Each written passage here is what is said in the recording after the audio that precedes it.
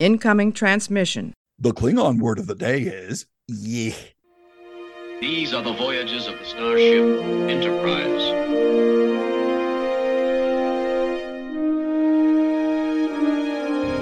So, this is a huge victory for the good guys. Scotty, beam me up. Resistance is futile. Live long and prosper. To boldly go where no man has gone before.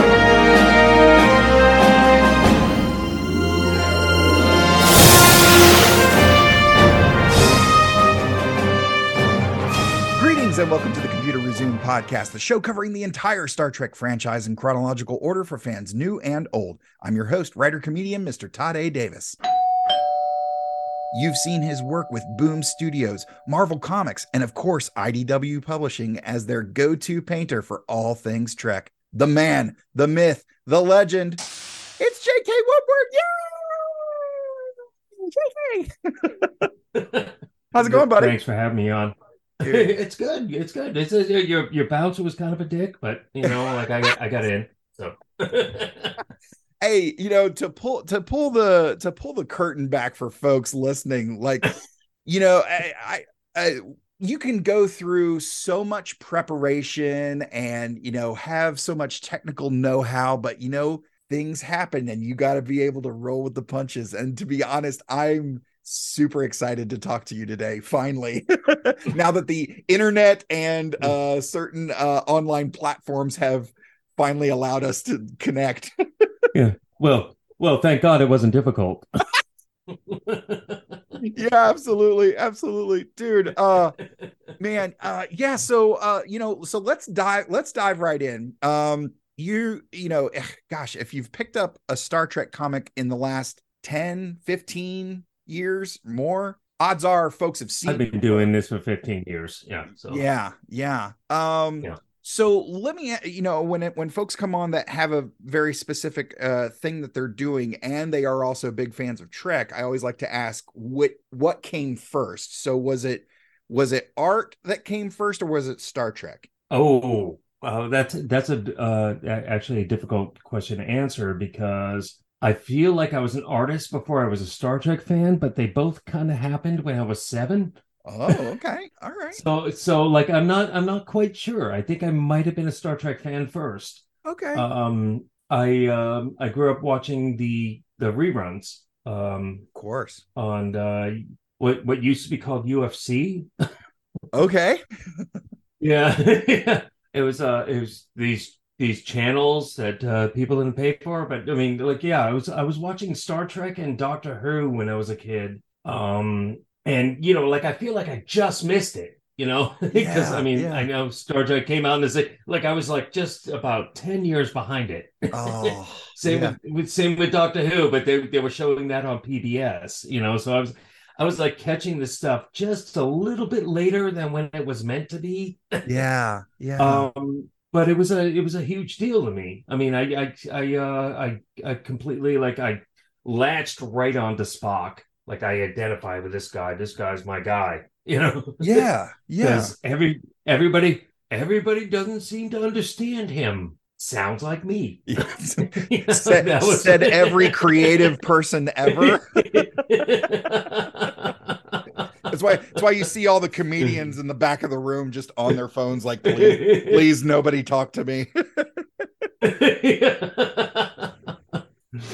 But yeah, I think it's to answer your question. Like, I'm not quite sure. I was always an artist. I think I was born an artist, and that's not to say that you're born with an innate ability to do this thing. Yeah, you're not, but you're born with the will to do it. You know, and I feel like I was an artist from the second I was born, and I feel like Star Trek and Stan Lee, you know, gave me the will to move on with that. I think that's what spurred me on. Yeah, you bring up an interesting point about you know, maybe this actually kind of falls into the nature versus nurture discussion, but like, it's the same with comedy. Like, you could be a good comedic writer, but like that doesn't necessarily make you a good comedian. Same with art. Like, you can go to art school and you can read all the books and you can practice all the stuff and do all the things, but that doesn't necessarily mean you can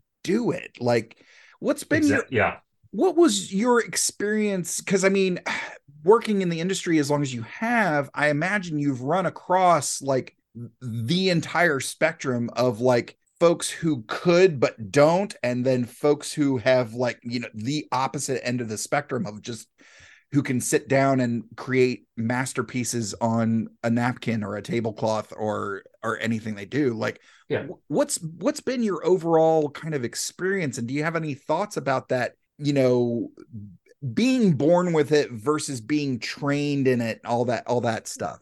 Well, I'll say right up the top, there is no being born with it. Right. You're not born with it. Right. It's a skill. You develop it. Yeah. And you have to be obsessed to get there. Yes. You have to be obsessed. I actually got like very disappointed.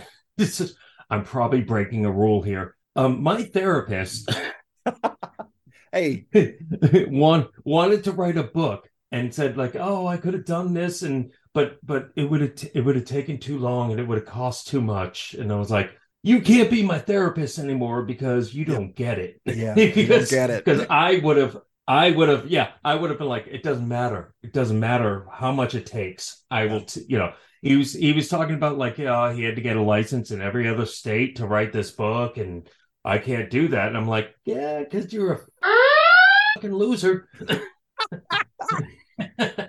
Yeah, it's but I mean, I'm making a joke, but it's seriously like, if you want to be the best at the best, you have to sacrifice a lot. Yeah, and I sacrificed a lot to be a comic book artist because there is 20 people in line behind me that aren't even half as good that could take my job in a second. Yeah, and so you have to be serious about this. Yeah, yeah, you're and absolutely right. You need to have people in your life who understand that. And that's for a lot of folks that can be a tall order for some folks, unless you kind of have that, you put that out on Front Street. Like there was times, especially early on when I was getting into stand up, where I would tell jokes about quote unquote my wife, and she would attend shows and would get kind of upset. And she's like, look, you're making fun of me. Some of this stuff isn't true. And I was like, okay, let me, kind of break this down of how this works. Like, I'm not actually telling them stories about you. I'm telling them stories about a caricature of this thing. I have to say the words to get them to laugh. That's my job. And exactly. Yeah. And once I kind of broke that down, and she kind of like, oh, okay, I get it now. Here's how I would explain that to her. Yeah. I'm using you as a prop. I'm using it's not really about you. You're not that important. Well, the funny thing is she's incredibly empathetic. So I asked her. How unfortunate for you. I know. She's not and she's admittedly not the biggest stand-up comedy fan. And I asked her, I was just like, what is it? Why don't you like stand-up? And she's like, honestly, I see through it. Like I hear the sadness, then I hear the desperation in these people. and I just want to give them a hug. And I was like, oh yeah, there's a lot of truth in that. You're not wrong. Yeah, you're not wrong. It's like they talk about death. They talk about death a lot. And I was just like, yeah. We want to look up some statistics about suicide and stand-up comedy. She saw right through you. Yeah, exactly. Oh my gosh. Well, let's get back into Trek a little bit. Because this whole stand-up thing is getting depressing. I know. So, going through some of the stuff I found online about your body of work and all of that. What was that initial? What made that transition from working, and developing and refining the technique versus like getting that first job, like, that first thing right off the bat? I think that was, the thing is it like I through my little joke about being kind of obsessed. Yeah. That's what it took. Yeah. That's what it took. And what I ended up doing was I put out 2 self-published comics, and then that got attention. And that got the attention of a man named Peter David. I don't know if you heard of him. He writes comics. Yeah. Very familiar. So I ended up getting a job with Fallen Angel when that got brought to IDW. And it was basically because I didn't give up. But it's like everybody thinks it's portfolio reviews or this. Nope, that's not how it works. No. You have to publish something, and then it gets the attention. And it cost me a lot of money and a lot of work, but I got there, and I've been broke ever since. Yeah, I remember sitting in a breaking into comics panel at a convention. This was years ago, but somebody asked the question, okay, but how do you get there? And the answer, please tell me I wasn't on that panel, because I know the answer. Oh, okay. I'll tell you who said it. I'll tell you who said it, like, off mic, but like the answer that they gave was, if you want to be in the comic book industry, go make a comic book. Congratulations. Yeah. You're in the comic book industry. And it's exact. Yep. Yeah. No, that really is it. Because if you're serious about making a comic book, make a comic book. Yeah. Just go do it. Just go do it. Maybe you'll get paid for it. Maybe. Yeah. But if you really want to do it, do it. Yeah. And that was kind of my thing. That's how I started. When people ask me how I started in comics, I made a comic. I made actually 2 comics before I got signed and actually got a work for hire contract. And so, the first 2 were free. Yeah. It's weird to think about, this particular industry where it's such a, well, I'll even go ahead and say kind of entertainment seems to be, you kind of have to, it's not just, well, I showed up and here's my resume, do I get the job? Like, you kind of have to put that work out there regularly, most of the time for free, before someone says, hey, kid, I'd like to pay you for what you got, type of thing. And yeah, it's, same thing on the stand-up side. It's like, go to the mics. It's like, well, how do I get famous in New York? Get in your car and go to New York. Like, that's the answer. You have to be famous before you get famous. Yeah. I mean,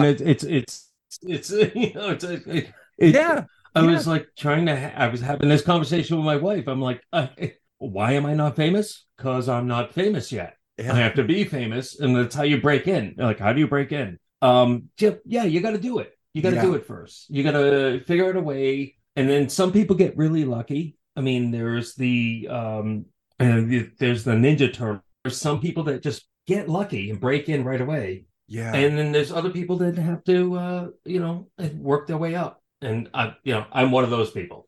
But I had to publish first. To answer your question, I had to publish first. I had to get it out there first. Yeah. And that's when Marvel got, got their attention. And I ended up doing a X-Men Origins Beast. Yes. Or that's how Peter David, that's how I started doing Fallen Angel.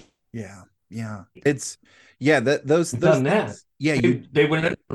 Yeah. You have to, just like you said, I think you summed it up so nicely with having to be obsessed about it. Like, if you truly are, if that is truly your calling, if that's truly your desire to make it, okay, this is what it takes. This has to be this has to be your everything. Whenever I have portfolio reviews with people, I always tell them, what are you willing to sacrifice? What are you willing? Because like, I will never own a home. I will never have a family. Yeah. These are the things I sacrifice. What are you willing to do? Yeah. Because that's kind of what it takes. Yeah. And as a stand-up comic, you seem like a really sad man. Yes. There's a darkness here. There's a darkness, clearly. Yeah, it's But I mean, yeah, yeah, there's truth to that. I mean, yeah, yeah, for sure. you have to be willing to sacrifice. Yeah, Yeah. and I mean, it's like just like you said, You're gonna waste the best years of your life. Yep. And yeah, it's So it better be worth it. Make sure you. Oh yeah. Well, it's at one point my wife came to me and she was like, "Hey, stop trying to turn every one of our vacations into a work trip. Like you don't have to find an open mic wherever we go." It's so funny because the only thing we have for a vacation is Comic-Cons. What are you doing? What are you doing in this vacation? I'm going to sit behind a table and maybe eat a cold hot dog. And I'll tell you this: my 13-year-old son loves it. Hey, I'm a hero to him. And there you go. So I'm not sure my wife. Oh yeah, she's just like, no. Oh, stop it. Just let's jump forward a little bit in time to when you started doing Star Trek regularly. I know you did a cover of New Frontier. I think that might have been like the first official Star Trek work, correct? Second, but yeah. Yes. Okay. Yeah, I was yeah. And then I started doing single issues. So what was it? Keith the Candido. Okay. On a single issue of, I think it was the Klingon book. Okay. Or it could have been there were two books I did right away. Mm-hmm. And one of them was the Captain Pike story. Okay. Yeah. The story of how he lost his face. Yeah. And then there was another story I did like either a month later or a month before, and it was Klingon. Like Best of Klingon, or not Best of Klingon, but it was they were doing a story called Alien Spotlights at the time. But it was a Klingon one. I think it was called something like I don't know. Somebody can 1,000 yards can kill 100 throats or something. It was a Klingon proverb. Oh, okay. I gotcha. Yeah. I can't remember the name of it, but I know one of them was written by the Candido, and the other one was written by Stuart Molly. And okay. I think the Pike one was written by him. Yeah. Okay. And those were my first two jobs. And oh my God, I had such a great time on those. Especially the Klingon one. I got notes back from Paramount saying, "Too much blood, James. Too much blood." Well, because I'm definitely more of a horror guy than I am a sci-fi guy. Oh, so okay. I love gore. Yeah, I love gore. And when they gave me that Klingon story, I'm like, oh, I'm gonna. Yeah. And yeah. I definitely got notes. So let's take a short detour for just 1 second, because it just popped into my head of the idea of like sci-fi versus horror and all that. Who's your money on? A Klingon, your standard Klingon warrior, or one of the Predators? If they are head to head, a Klingon versus a Predator, who you got? Klingon's gonna whoop his ass. Really? Whoop his ass. Yes, because they're trained. That's fair. Yeah. So, yeah, they're hunters. And what do hunters do? They look for people or things weaker than them. Klingons do the opposite. Klingons want to take down an enemy that's stronger than them. Klingons will win every time. And I say this, and I say this even if they took on Chewbacca, Klingon would win every time. Klingons win. Yeah, that's a good point. Yeah, I think that debate. I think if I would love to moderate you with somebody who would take the opposite stance. What's your opinion? What was your opinion? I think, first of all, it's definitely a fight I want to see. But I think if I had to put money, I would go. I might lean towards Predator, for the simple fact that with wrong. I know. I might as well just, and that's all the time we have on the Computer Resume podcast. No. I think with the invisibility, I think with the invisibility cloak, and you're forgetting the Klingon sense of smell. they would smell them. They would not need to be invisible. That's true. Klingons would know they were there. They would pick up the scent. They would pick up the scent. Yeah, you're absolutely right. But I think if you're talking in a jungle, then I think Predator's got the advantage. If you're talking in like a tight, like 15 by 15, like ring, like hand to hand, yeah, I think Klingons got them. Did you not see Worf in the jungle in Deep Space Nine? Yeah, you're Come right. On. Yeah, you're right. He handles pretty well. He was like, yes, you catch the scent. Oh, and he got all hard about it. Come on. You know what? I will surrender. I think you're onto something here. I think Klingons might give them a run for their money. I'm sorry. I don't know if you can not see the batleth on my wall. I did see that earlier, and I was just like, oh yeah, he's hardcore like you read about, man. Which now that you've mentioned the batleth, I actually posed this question earlier, or in an earlier episode recently. Now that we know like all the Borgs, the Borg stuff that's been happening since TNG, since the beginning of TNG, right? Why isn't every Starfleet officer issued some sort of bladed weapon? Like what? Because that seems to be like the only thing that can penetrate. I will, or Klingon scum. That's the only people that carry bladed weapons. Yeah, I'm just telling you. I'm saying right now that. Yeah, you're absolutely right. You know why? Because we're mature individuals that use phasers. That's true. Yeah, you're absolutely right. So in the Star Trek Adventures tabletop game, I actually play a Andorian security chief. So, but I modeled my character after John Cena. So I basically like found a John Cena and just put a uniform on him and colored him blue, gave him antennas and the whole thing. So I'm always like, I've got my Ushantor, and it's just like, oh, I happen to have a phaser, but I'm going to stab you with my Ushantor. You know what? I'm totally picturing the Tick right now. John Cena said, oh my God, that's so great. Oh, I need, so if you were ever going to do a comedic piece of Star Trek, just go ahead and do John Cena, sort of like an Andorian, mostly like a Tick, and just be like, you can't see my spoon or whatever. I would buy that on a t-shirt in a totally doing a dance. Oh my God, we are getting some work done here tonight.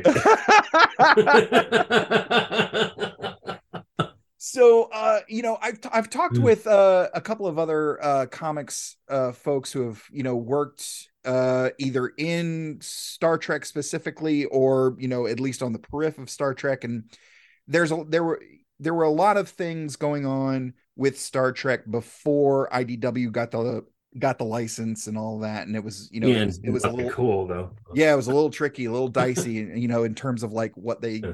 The look of it, the actors' appearances, the storylines, all that stuff. But, getting into some of the more recent books, there's been a lot of development, and I lost my thought. Damn it. I swear to God, I had a question. No. Have you had any issues with the likeness the likeness rights and stuff like that? Because that's one thing that really stands out about your work, is that when you draw Captain Picard, it looks like Patrick Stewart, and so on down the line. Like, has there been any issues with that? Or there's so it's funny you talk about how things were earlier, because like I look at the away with this, because they are kind of very strict with us. So they not only does the company have the rights, but the families have the rights. If like somebody's dead, the estate has the rights, and so like they always come back to us with notes. Like Patrick Stewart doesn't like it when I draw his head too pointy. He just kind of like that. You're like, are you kidding me? I've watched the show. Your head's kind of pointy, but um, yeah, no, they all, almost every actor has likeness rights in their contracts. Yeah. So that's what we have to deal with. I myself, not bragging, just saying I don't get that many notes because I'm awesome. Yeah. But but I mean, yes, no arguments here. But I mean, yes, yeah, right to decide what they look like in comics. I think much more so now than they used to. I don't think that was a thing back in the 70s or back in the 80s, but it most certainly is now. Yeah. And I'm fine with it. Like I said, I don't get notes because I'm awesome. Yeah. But you being a big Trek fan, in addition to being, in addition to working on Star Trek comics, when Enterprise ended, outside of the J.J. Abrams movies, there wasn't anything in the Prime canon for, a couple years. What was your first thought when they released Discovery back in 2017? What did you think of it? Well, I was actually very excited about that fact. I met Brian, was it Fuller? Fuller, Brian Fuller. Fuller. Yeah, sorry. I was thinking of a different Brian. I actually met him in San Diego during San Diego Comic-Con, and I was doing an art show at the Michael J. Wolf Gallery on 5th and G. Okay. I don't know if you've ever been there, but there was a gallery showing, and I was hanging my paintings, and he came in, and that's where I found out. He's like, we're doing another Star Trek with the people at CBS Paramount. So I'm like, why the did nobody tell me about this? I heard it from him, and and he was talking about it, and he was like, it's really, really mostly based on the Klingons, and he was telling me, because I'm a big Klingon guy. So I don't know if you ever saw the artwork, but I did for 50th anniversary of Star Trek, the artwork I did. And they said, like, what would you say 50 years of Star Trek means to you? And I did big Klingon painting because I'm like, I love the Klingons. Yeah. And then so that's why Brian came up to me and said, like, you gotta love what we're doing because it's really about the Klingons. It's about the Klingons, and we're kind of opening up their culture and giving it a little bit more. Now, as it turned out, nobody liked it. Star Trek fans really didn't like it, but I loved it because I kind of loved the sort of Klingon renaissance that he gave to it. I dare you to find one person who agrees with me. Yeah, it's honestly there's a lot of there seems to be a lot of backlash against new Trek in general, just because it feels so different from legacy, the legacy era and all of that stuff. But honestly, for the dissenting voices seem to be getting fewer and further between, like as new Trek goes on, because you know why you know why because that new show Strange New Worlds, yes, they finally got it right. In my point of view, I feel like they finally got that right. They finally got Star Trek right. They found a way to speak to a new generation, right? Yeah. Keep it Trek. Yeah, I've never shied away from saying, like, well, first of all, of the 5 different shows in New Trek, they all feel very, very different. And it's clear that they're all meant for different types of audiences. But knowing the track record of every Star Trek show that's been on the air, for Strange New Worlds to come out and hit as hard as it did, it's surpassed everyone's expectations. Like I've said it multiple times, like Strange New Worlds should not be as good as it is. It's incredibly good, and in every aspect. Yeah, and everybody likes it. Everybody does. Everybody likes it. While we're on New Trek, since you're working in art and we've actually discussed comedy, how do you feel about the animated shows, especially when juxtaposed with the 1970s Hanna-Barbera stuff that came before? Now we've got Lower Decks, kind of in that vein of Rick and Morty, but you've also got Prodigy, which is very is a different beast altogether. Like, how do you feel about the animated stuff? Yeah. Prodigy feels very Disney to me. Not really my world. Okay. However, I do enjoy Lower Decks. This is something I wanted to happen for the longest time, and it finally happened. It's just perfect. It's all the joke we as Star Trek fans. Yeah. It's not even surprising when they say the joke. You're like, I made that joke before. Yeah. It's not even anything new. It's just but we're just like, oh, they're doing this for us. Yeah. And I feel like it's really made for Star Trek fans. I mean, more than anything else. Exactly. It's made for us. Yeah. I always point to the example that I always use is the Lego Batman movie. I was like, remember Lego Batman? And it was just chock full of all kinds of Batman Easter eggs from the entire franchise, front to back. Mm-hmm. That's Lower Decks. It's but at the same time, like, even if you're a casual Star Trek fan, or you're just kind of on the periph, it's kind of something you can watch and get it, because it's kind of like, I've also referred to it as like an animated Parks and Rec in the Star Trek universe. Yeah. Because it's like, these people are really good at their job. They're just also very quirky and weird. My stepson is more of a Star Wars guy. I tried to raise him right, but but he's he doesn't really know that much about Star Trek, but he'll still watch the show and laugh his ass off when they do the Vulcan gang signs. He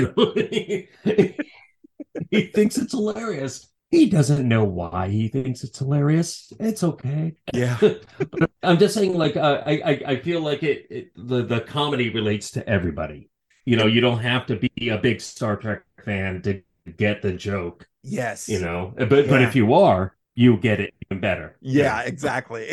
Comedy is one of those things where it's kind of and this actually kind of helps transition to our subject matter today. Comedy is such a interesting beast because it has a short shelf life unless it's super relatable. And when you're talking about sci-fi, which, if you look at sci-fi from, the 40s, 50s, and 60s, it feels incredibly different than the sci-fi from the aughts and the teens and where we are today. And, looking at stuff like that with Lower Decks, which is the first Star Trek comedy, it's got these things where, like we've said, if you're a hardcore Trekker, you get it. But even if you're not, you still get the joke. Like, it's so well written that you can't help but enjoy it. Like, the thing that floors me every time is the koala bear of just the entire universe is on the back of a koala. Why is he smiling? What does he know? Every time I'm scrolling through Instagram and I come across, animals. Well, it's funny because that's just as much a good answer for what is life as anything else I've heard. Yeah. It's on the back of a koala. We're on the back of a koala. Deal with it. And to be honest, like, not only was that a great joke, but I think it was in the next season where Boimler almost drowned and they revive him, and the first thing he says was, "I saw a koala." Like, yes, I'm so happy that that's a thing. The callbacks are important. Callbacks are incredibly important. I'm very careful how I structure my sets to make sure that I've got at least one or two callbacks. Getting into more about comedy, and specifically this short trek, when again, I'll pull the curtain back for the listeners here. When I first contacted you about being on the show, I kind of gave you about half a dozen different episodes and different, calendar slots and the whole thing. And one of them was The Trouble with Edward. And you jumped on that. There was not even a moment, not a moment's hesitation, not like, oh, if not that, then this. It's like, no, I'm talking about this one. People should know that I was willing to wait 6 months to come on the show just so I could talk about this. I really, no, seriously, I was like, I'm never going to remember this show. I'm never going to, oh my God. And like, I woke up this morning and I was like, it's on my calendar. And I told my wife, oh my God, it's today. I don't know what time, but it's sometime today. No, I really want to do the show. Not just because I love the show, but my stepson I never saw him laugh so loud in my life, especially when that like Dr. Seuss vacuum cleaner came out. And I'm just like, oh God, I got to talk about the show. So yeah, let's kind of, because this even for a comedy, like in terms of Star Trek, this is a bit of a departure from like the standard storytelling style, but I wouldn't say that it's the type of comedy from like Lower Decks either. This is kind of a unique beast here. What is it that does it for you? Because it's kind of dark. Like there's a darkness to it as well. It is a dark comedy, but you have to remember, like Star Trek, like Trouble with Tribbles was a dark comedy, in a sense. I mean, it really was. I mean, this I feel like this just kind of latched on to what that was. And only just a little bit more. Just a little bit more. There's looking back at Discovery and like, we talked about, how Discovery started, and basically the entirety of season 1 deals with the Klingon War. Like it starts in a very dark place with Burnham's mutiny aboard the Shenzhou. And then we get into the Klingon War, and then which again is very, is very dark, very serious material. And then kind of like, as if that wasn't dark enough, okay, now we're going to the mirror universe where it's even darker. So, which we had to do to explain Lorca. Exactly. Well, and again, like after all that wrapped up, how did they switch gears? They brought in Anson Mount as Captain Pike, who is a great Captain Pike. It really did shift the tone of the show. It's mostly about that hair, though. It is lovely hair. It's a lovely hair. Who doesn't love Pike's Peak, man? That is Pike's Peak, buddy. I've been trying to keep mine up. I'm still working with some bedhead this morning. But yeah, this is an interesting thing, because as I also watched it before sitting down to record this morning, and looking at the overall tone, I was like, you know what? He's kind of got, I'm going to still try to stay spoiler free here for a minute, but there's a vibe coming from Larkin that in a different sort of setting, he could have been he could have wound up as a serial killer. Like there's some deep stuff going on beneath the surface of Ed Larkin that's like, this is pretty dark. I felt bad for him. I feel like Edward Larkin would be a different character if he was treated the same way Barclay was in Next Generation. Yeah. I feel he didn't get the treatment he deserved, and everybody kind of rightfully so said, this guy's creepy, get him away. But I mean, they could have done that with Barclay too, and they didn't. And Barclay became a better character as a result of it. And I kind of wonder if they did that on purpose, Yeah, what do you think? I've got some thoughts on that, but I feel like we're kind of we're getting a little bit deeper in on the material. So before we go much further, let's go ahead and let's get to this week's recap. Brought to you in part by our Patreon supporters: Rev J, Jerry Antimano, Cosmic Crit, Kitty B, and David Willett. Spoiler alert. All right, folks, normally this is where I would put the recap, but honestly, I'm a little under the weather. You can probably hear it in my voice. And this episode's only 15 minutes long, so go find it. I'm not going to recap something that's so tight. My recap would be longer than the episode. So do yourself a favor, go find it and watch it. It's amazing. And enjoy the rest of the conversation with legendary comic book creator J.K. Woodward. Okay, so I definitely want to comment on that particular train of thought about Ed Larkin's treatment versus Reg Barclay.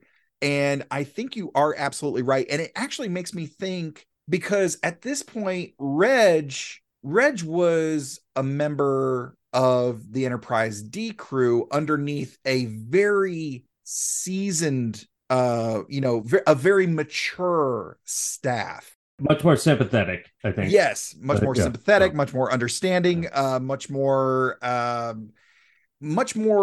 better equipped to handle unique personalities.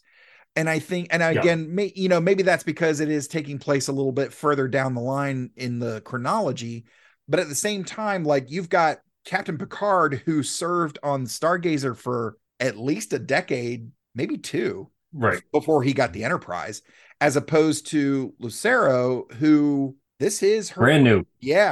This is her first command. So Yep. I feel like some of that, even though Pike was joking about it, he kind of gives her that, hey, don't let him, how did he phrase it? Don't show any weakness. Yeah, don't show any weakness. He said, don't show any, and he also said that remember, they're not going to be equal to you. And she said, well, yeah, some may be better. She didn't mean it. Yeah. There's a little, You know what I mean? a little. I felt like there was a little bit of hubris in that, but there was also. But I feel like even though Pike was joking about his first comment, I feel like some of that sunk in a little bit of just kind of like, hey, I gotta not take from anybody. Well, you realize he was joking, but not joking. Yeah. He, in his experience, most people are less than him because he's Pike. Yeah. I'm so sorry. I keep swearing. I've dropped him too. It's fine. So my whole conversation is going to be please. I use the red alert siren for bleeps. Okay. No, but I mean, yeah, he's Pike. Yeah. So from his point of view, that's true. Yeah. I don't know if it is from her point of view. She's brand new, and she did handle herself really well, but I felt like she didn't handle him very well. Yeah. I feel like she was she kind of pushed him into psycho mode. Yeah, a little bit. I don't think there wasn't a lot of dialogue. It's just kind of like, hey, you're a great scientist, but I've got X, Y, and Z saying to get you out of here. She pretty much said, shut up and do what I tell you. And the thing is, and that was the exact opposite of how Barclay got treated. And Barclay turned out to be great. I mean, I kind of look at this episode and go like, if only you had been a little more sensitive. Yeah. Well, clearly he was insecure. I mean, yeah, I would have loved to, again, I feel like every Trekker is just kind of like, oh, I would have loved to have seen more. But yeah, I feel like this could have been like a really fun, maybe 2 or 3 episode arc, because not only do we have like the issue with the Tribbles, but we get to see the destructive power of the Tribbles, not to mention using human DNA, which is kind of I don't know if you're familiar with Star Trek, but that's an issue. I love that scene where they're like, human DNA. Yeah, it was me. Yeah, it was me. It's mine. Yeah, it was me. I'm awesome. We do not at this point want any details about how that DNA got in there. Right. Oh God. Well, just to see everybody just kind of turn their head and just kind of utter it like, So, after this particular narrative that we get, which I understand that it's a short, but I feel like it ends kind of abruptly. But once it does end and the credits roll, we get this hilarious commercial in an 80s VHS style for Tribble's cereal. And let me just go back to the 80s VHS style. I've talked with so many people who were like, I didn't get to watch it live. I had to have it taped. So I know that this format hit home for so many people. Like, what were your thoughts? Oh my God. For this was I the only one? Was I the only one that thought of C-3POs? Remember C-3POs? Oh, it was my out God. for 5 minutes. I forgot about C-3POs. Oh, that's so funny. Or when the Keaton Batman movie came out, they had the Batman cereal for the Batman 5 cereal. seconds. I remember Mr. T's, because the Mr. T everything had a cereal. Yeah. The Mr. T cereal got used in the Pee Wee Herman movie. Yes. It was, oh my God, yeah. I know. He pitted the fool. I pity the fool. Don't eat my cereal. But yeah, this thing, like, I mean, that is definitely our generation, though. Like the cereal commercial is like a joke that I don't think anybody else is going to get. Yeah. You know what I mean? I feel like it was definitely like Generation Xers or making that joke. You're right. Or other Generation Xers.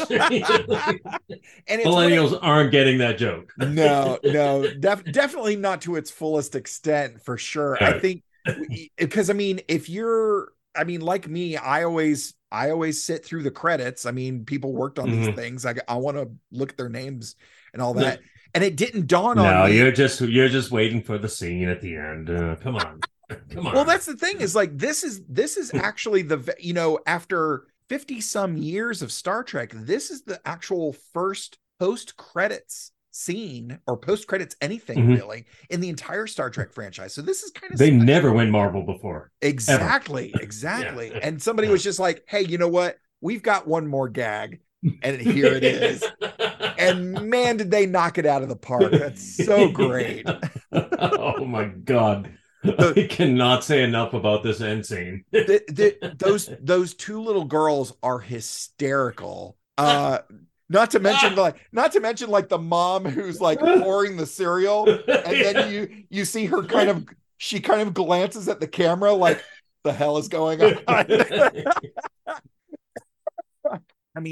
They have a gun to my head right now. I have to keep. That's what her look was. They just said pour the cereal until it stops. It's not stopping. Like I said, from the word go, because if you're not expecting it, like, once you see that tracking, the VHS tracking thing in the top corner, and you're like, wait a minute, right. Is my TV screwing up? Like, what's happening? And then they come in with this shot of the USS, or it's. Did it feel like, to me, it felt like somebody was videotaped there. Yeah. And I was like, oh, this is the part I'm not supposed to see. Yeah. This is the, when you record it over something. Yeah. Yeah. Oh. I'm not supposed to see this. But there was, they even got me with the original Harry Berry, and you figure like chocolate or marshmallows or something like that, like spicy ranch, like what? It's just, and we were talking earlier about, comedy as it's presented, and it's kind of weird that something, like I said before, like, comedy doesn't usually have a long shelf life, but something like this, where this is a clear shout out to like late 80s, early 90s type of vibe. This hits so hard with folks from our generation that it's just kind of like, oh yeah. And to be fair, I think it hits other generations as well. Just not in the same way, right. Yeah.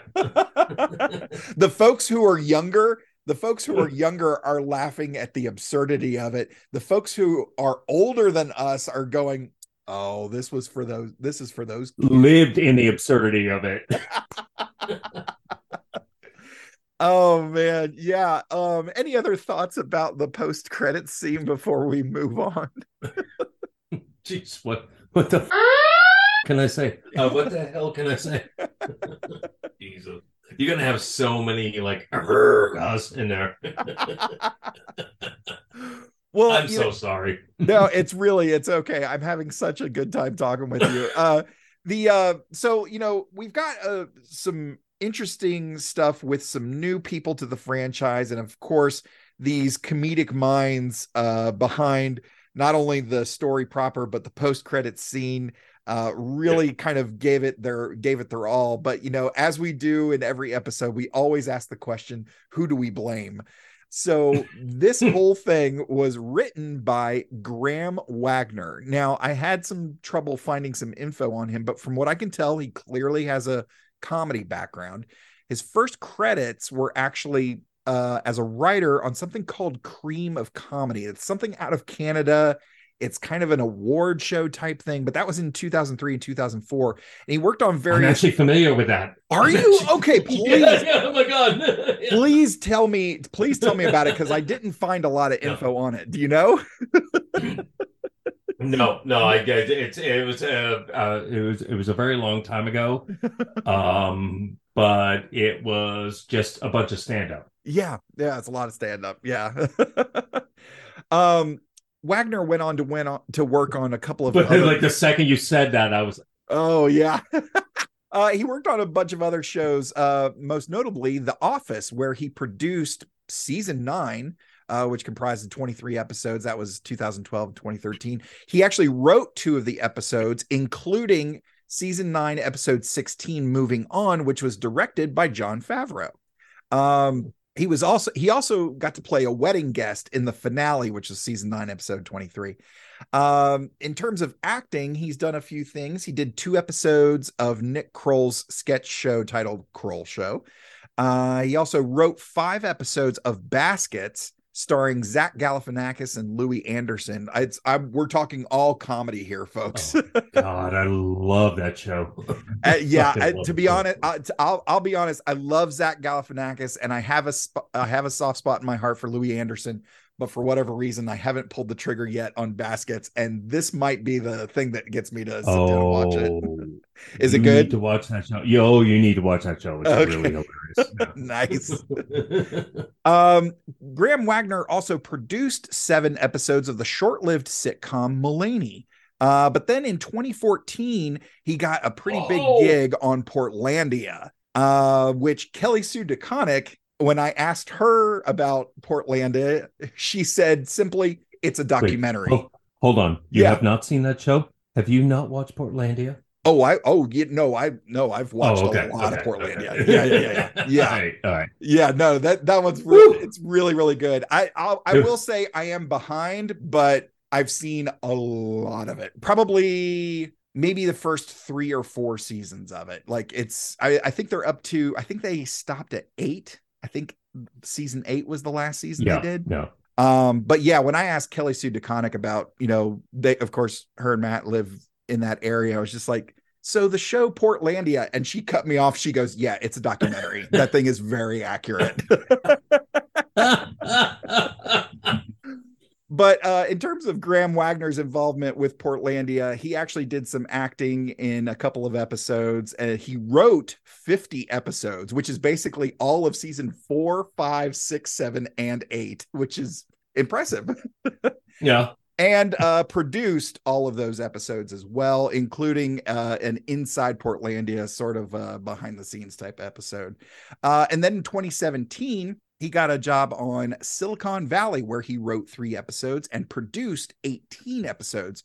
Now, for Graham's work on Portlandia, have you seen that? You're talking about all my favorite shows right now. I swear to God, Silicon Valley is like one of my favorites, and so is Portlandia. So many people have raved about Silicon Valley, and that's another one that has slipped through the cracks for me. But I need to catch up on that one as well. There's only so many hours in the day, man. Shame on you. I know. It's I might as well just start tearing up my nerd card. Just like, no, clearly I can't hang. But for Graham's work on Portlandia and Silicon Valley, he received 1 PGA nomination, 2 WGA nominations, and 8 primetime Emmy nominations. So yeah, well done. Congratulations, Graham. Did some great stuff. Unfortunately, this is his only work in the franchise so far. But maybe on something we'll see him again. Maybe Lower Decks. It'd be nice if they threw him a bone for Lower Decks, some sort of comedy material. Here's fingers crossed, here's hoping. This episode was directed by Daniel Gray Longino, who has a very similar resume to Graham Wagner, a lot of comedy, but worked with a lot of comedians, including Tim and Eric, as well as Eric Andre, and as well as directing Joe Mandy's special titled Joe Mandy's award-winning comedy special, and an episode of Lady Dynamite starring one of my absolute favorites, Maria Bamford. Have you ever seen Lady Dynamite? Oh my God, I love that show. It's such a great show. I love it. And yeah, yeah. Oh, I always recommend her stuff. I always recommend Maria Bamford stuff to like newer comedians, just because she has such a well-refined writing style and delivery. And I think that, oh my God, can we like do a podcast about stand-up comics? Because I feel like that's all we're talking about. Let's just say, listeners, if you haven't subscribed to get post-show discussions, trust me, go ahead and subscribe, because you're going to want to hear the post discussion with J.K. Woodward about stand-up comedy, because I've got some stuff to talk to you about for sure. Well, Maria Bamford is like one of my favorites. She's an absolute treasure. Once she adore her. Yes, once she got out of once she came out of the Institute, and she did the special in her living room in front of her parents. Yeah. It's so good, but it also just blew my mind and was just like, this is amazing. And then her very next one, Old Baby, if you just look at the visuals of that, it is the track of how stand-up works. Like, you do it in front of the mirror, and then you do it for a couple of friends, then you do it for a living room full of people, and then you go to a coffee house, and then you go to a small venue, and then you're in a big theater. That's kind of the hey, it's really awkward because you don't want to see this, but yeah. It's like, what am I seeing? What is happening here? I absolutely. There's an honesty to it, though, that I very really much. Yeah. Oh my God, yeah. So Daniel Longino, there's also a couple of overlaps with Graham's resume. He's got credits on Kroll Show, Portlandia, some animation including Big Mouth, where he worked with Nick Kroll and John Mulaney. That's an absolutely wonderful show. But this is his only directing in the franchise so far. But he was also an editor for all 10 episodes of a show called John Benjamin Has a Van. And we'll get to that in just a moment. Yeah. Sorry, I love that one too. I'm sorry. We're finding all I'm kinds. I'm gonna shut up now. No, we're hitting all kinds of stuff for James. In terms of the guest stars, we've got of course Anson Mount returning as Pike. But we've got Rosa Salazar, the newly promoted Captain Lynn Lucero. Her first credit was season 2, episode 4 of a show called Old Friends. That was from 2010. She's got multiple episodes of American Horror Story and Parenthood. Have you seen her? That's where I know her from. Yeah. Yeah. I was like I know I've seen her before. Yeah. She also did 10 episodes of College Humor Originals. You see those floating around on the internet all the time. She actually was in Tim and Eric's Bedtime Stories. That was season 1, episode 9. And she also did season 5, episode 12 of Comedy Bang Bang. I loved Comedy Bang Bang. That was so great. And then in 2019, she got the title role in Alita Battle Angel, which is directed by Robert Rodriguez. Of course, her face, slightly manipulated for that particular thing. She's playing, like I said, the title role. She's the battle robot. But this is her only appearance in the franchise so far. I actually really kind of like her as kind of this young captain she reminded me a little bit of like Captain Archer, where she doesn't have a great grasp on like everything that you need to be like a stellar captain, but because Archer was first, it's like, oh, he's first. But yeah, I see like she could do like some really fantastic things if they bring her back, maybe in Strange New Worlds or in some other capacity. I'd be down for it. She pulled it off. Yeah, absolutely. And then, of course, we've got Mr. H. John Benjamin as Lieutenant Edward Larkin. If you don't know his face, you almost definitely know his voice. And like his resume is kind of long, so I really just focused on the animation. So here we go. 81 episodes of Dr. Katz, Professional Therapist. 52 episodes. My favorite show. It's such a great show. I remember that. I know. Oh, it's so wonderful. He played Dr. Katz's son. Yeah, he was Ben Katz. Yeah. Yeah. We got 52 episodes of home movies where he did multiple voices there. 7 episodes of Freak Show, again, doing multiple voices. 11 episodes of Lucy, the Daughter of the Devil, where he plays Satan. 5 episodes of Aqua Teen Hunger Force. 4 episodes of The Venture Brothers, where he is the master. And then, of course, he played the 3-headed dog in that one. I think Venture Brothers. Yeah, he was a Cerebus. Yeah. And then we've got his big hits here. 135 episodes of Archer, playing the role of Sterling Archer, codenamed Duchess.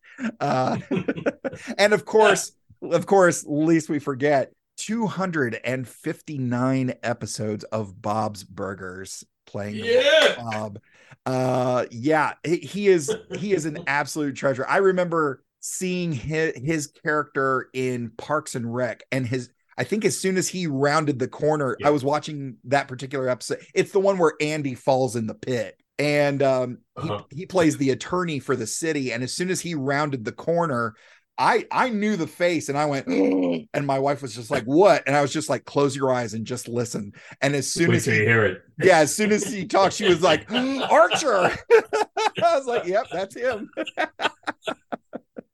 And of course, this is his only appearance in the franchise because he does meet his. Oh, by the way, guess who my favorite Star Trek actor is now? Who? Go for it. This guy. He invented tribbles.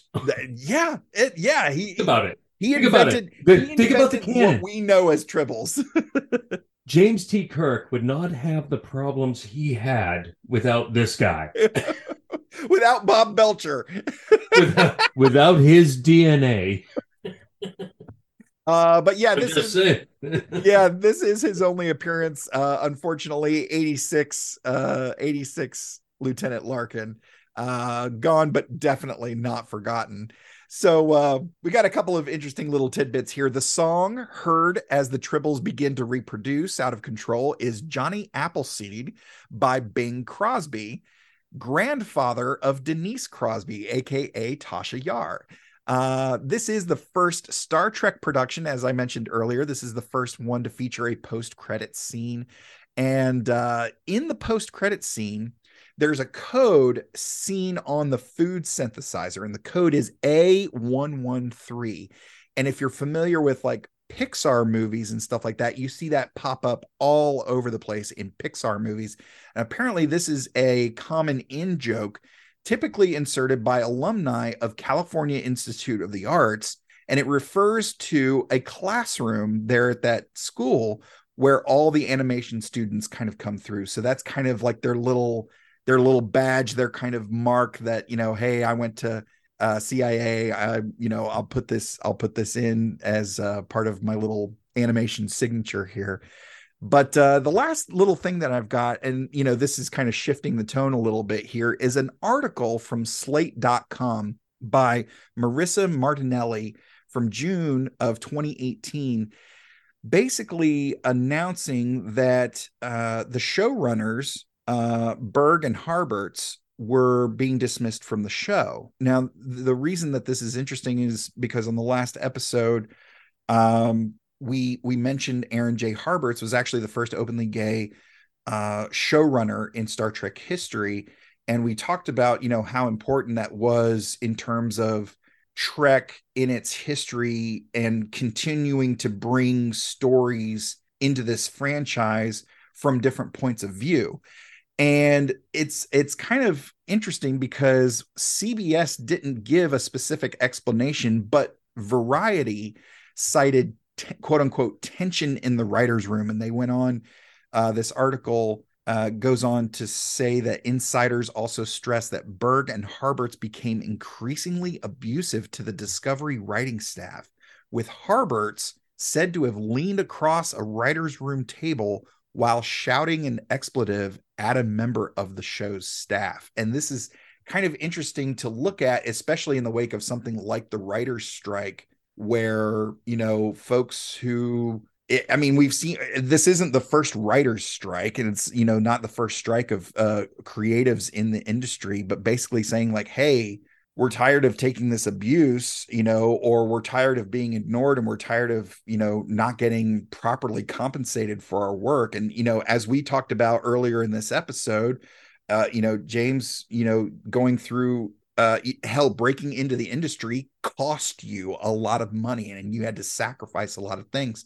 I've experienced that as well, you know, producing comedy shows and doing stand-up myself. It's kind of, you got to factor in, I got to find a place to crash. I got to find gas money. Like, I hope I make gas money enough to either get to the next show or to get back home. Like, creatives have unfortunately been put in this particular position throughout time, or through, you know, across the entertainment industry, of not being really accepted, or not being properly treated, properly compensated for their work. And it reaches a boiling point where they say, all right, that's it. Enough's enough. Now, you mentioned that you kind of have to stay on top of your game because, like you said, there's a line 20 guys deep willing to take your spot in a heartbeat. Comedy is kind of the same way, of like, if I get asked to be on a show, there's no real begging. They're like, okay, we'll find somebody else, and they will, and they'll pay them. Oh, it's the same way in comics. yeah, exactly. Yeah. So, you know, any thoughts about this particular thing? Because we kind of got this one side where it's like, hey, we got, you know, more diversity behind the camera, and then we turn around and find out that they're abusing the writers too. Like, any thoughts about anything like that?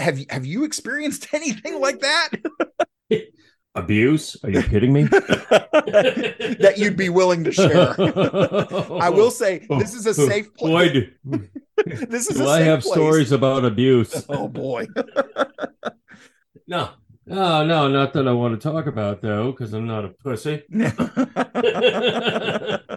No, but all kidding aside, you're in a business where there's so many people, again, where you never are ever gonna feel like you're on top. Yeah. You know what I mean? Yeah. It's not like the 70s. It's not like the 70s where you had your John Burns and you had your big names. Right. We don't have that anymore. No.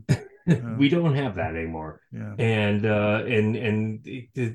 there ain't a they will knock you down and take your job. Yeah. So, you know, it's a very different world now. It pays $5 an hour. I don't know if you knew about this. You know, I mean, it's not the best job to have. You have to really love what you do. Yeah. To be in this job, because it really is not that rewarding. Yeah, it's, you know, you can get I've been lucky enough to have my name appear on a book that I worked on, and I've got it on my shelf, and that's great. But at the same time, like, I think about everything that I went through to make that happen, and it's just like, I was gonna say, like, what's that done for you? Yeah. Has it changed your life? I think I've had a grand total of 2 people ever ask me to sign anything.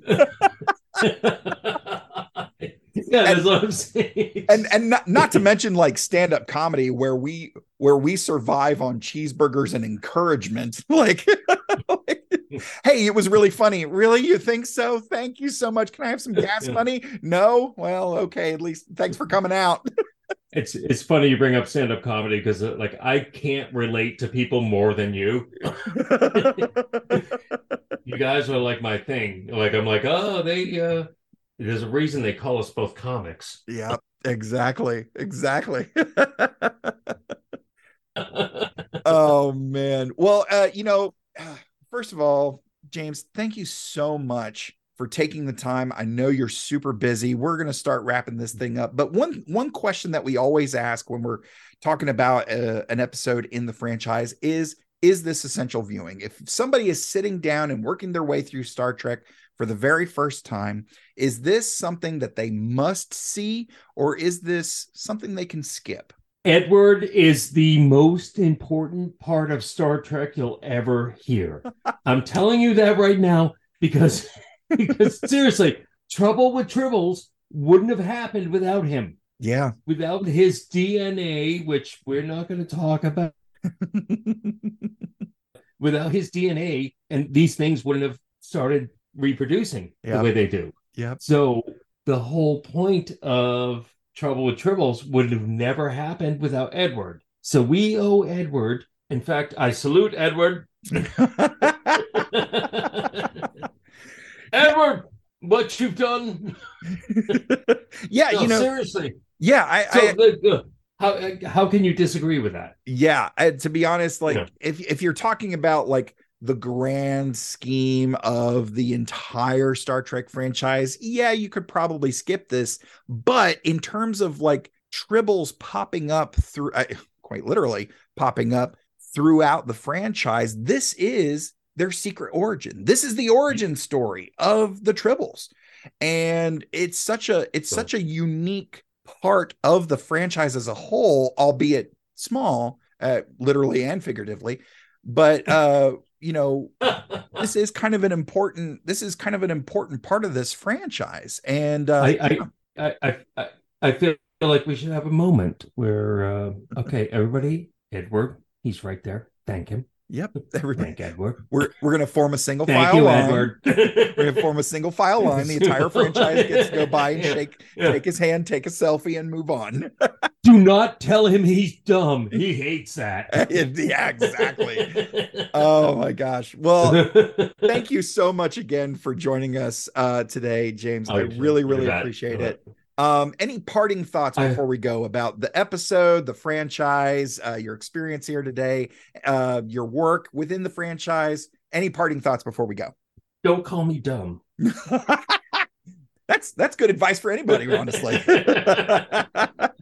No, that was my favorite part of the show. It was like, are you calling me dumb?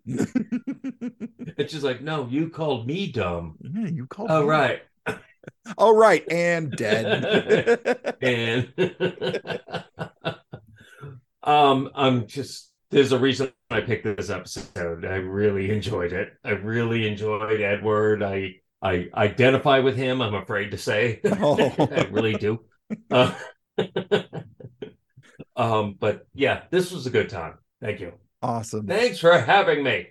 We're so happy to have you. Well, folks, Captain, he is my captain of the USS Magellan on Cosmic Crit as we play through the Star Trek adventures. Next week, we will be joined by Star Trek superfan and podcaster Drew Burris from the More You Nerd podcast to discuss Discovery Season 2, Episode 6, The Sound of Thunder, which is available exclusively on Paramount Plus. James, where can people bother you on the internet? Well, you can find me at JK_Woodward on every social media.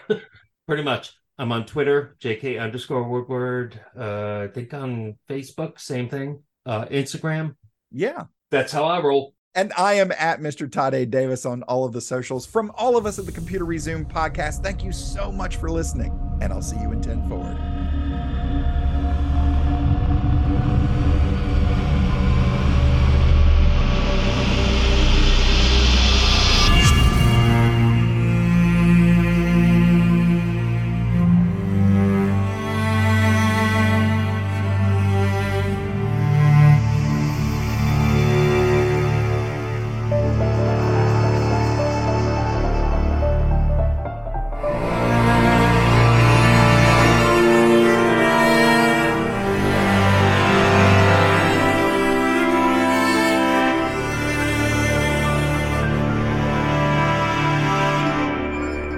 Us on Patreon and like, rate, review, and share on all your favorite platforms. Feel free to send us your subspace transmissions to computerresumepodcast@gmail.com or at Computer Resume on Facebook, Twitter, Instagram, and TikTok. The Computer Resume podcast was created and produced by Mr. Todd A. Davis. Our logo was designed by Will Martin and Justin Bishop. The opening theme was produced by Justin Bishop, and our outro music was provided with permission by Dronode. Additional music was provided by Mr. Todd A. Davis and Gary Horn, and the voice of Computer Resume podcast and executive producer, me, Kat Davis. Hashtag LLAP. We'll see you next time. Going through a Star Trek. We're doing Star Trek stuff in space. We probably got some phasers and shuttle pods, and we're gonna find a brand new race. How's that for a slice of fried gold?